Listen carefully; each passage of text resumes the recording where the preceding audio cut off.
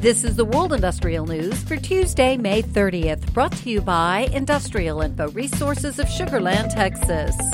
Siemens is the latest energy titan to embrace the U.S. power market in the wake of last year's Inflation Reduction Act.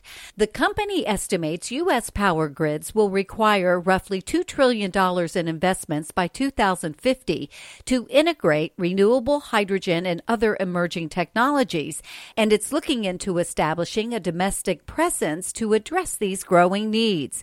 Industrial Info is tracking nearly $50 billion worth of active or proposed projects in the U.S. power industry that have signed or are considering Siemens as a service provider. Last week, the U.S. Department of the Interior announced it's advancing the permitting process for two proposed transmission projects in Nevada, Greenlink North and Greenlink West, which would bolster the state's renewable energy development and delivery. Industrial Info is tracking related project reports. Fluor Corporation is one of the leading engineer procurement and construction firms in the world. Industrial Info is tracking more than $150 billion worth of projects across the globe in which the company is active.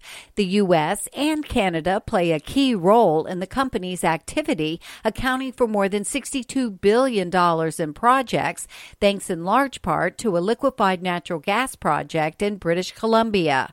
Fluor's largest undertaking in the U.S. and Canada is SHEL-led LNG Canada's grassroots LNG production and export plant in Kitimat, British Columbia.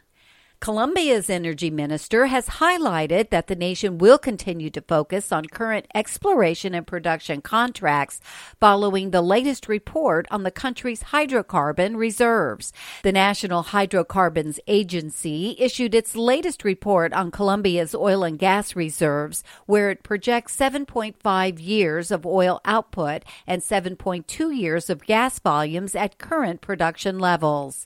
And there is wide agreement that electric vehicles have an important role in decarbonization, but that agreement has caused some misconceptions and unwarranted concerns, an analyst with Austin, Texas-based Enverus said earlier this month.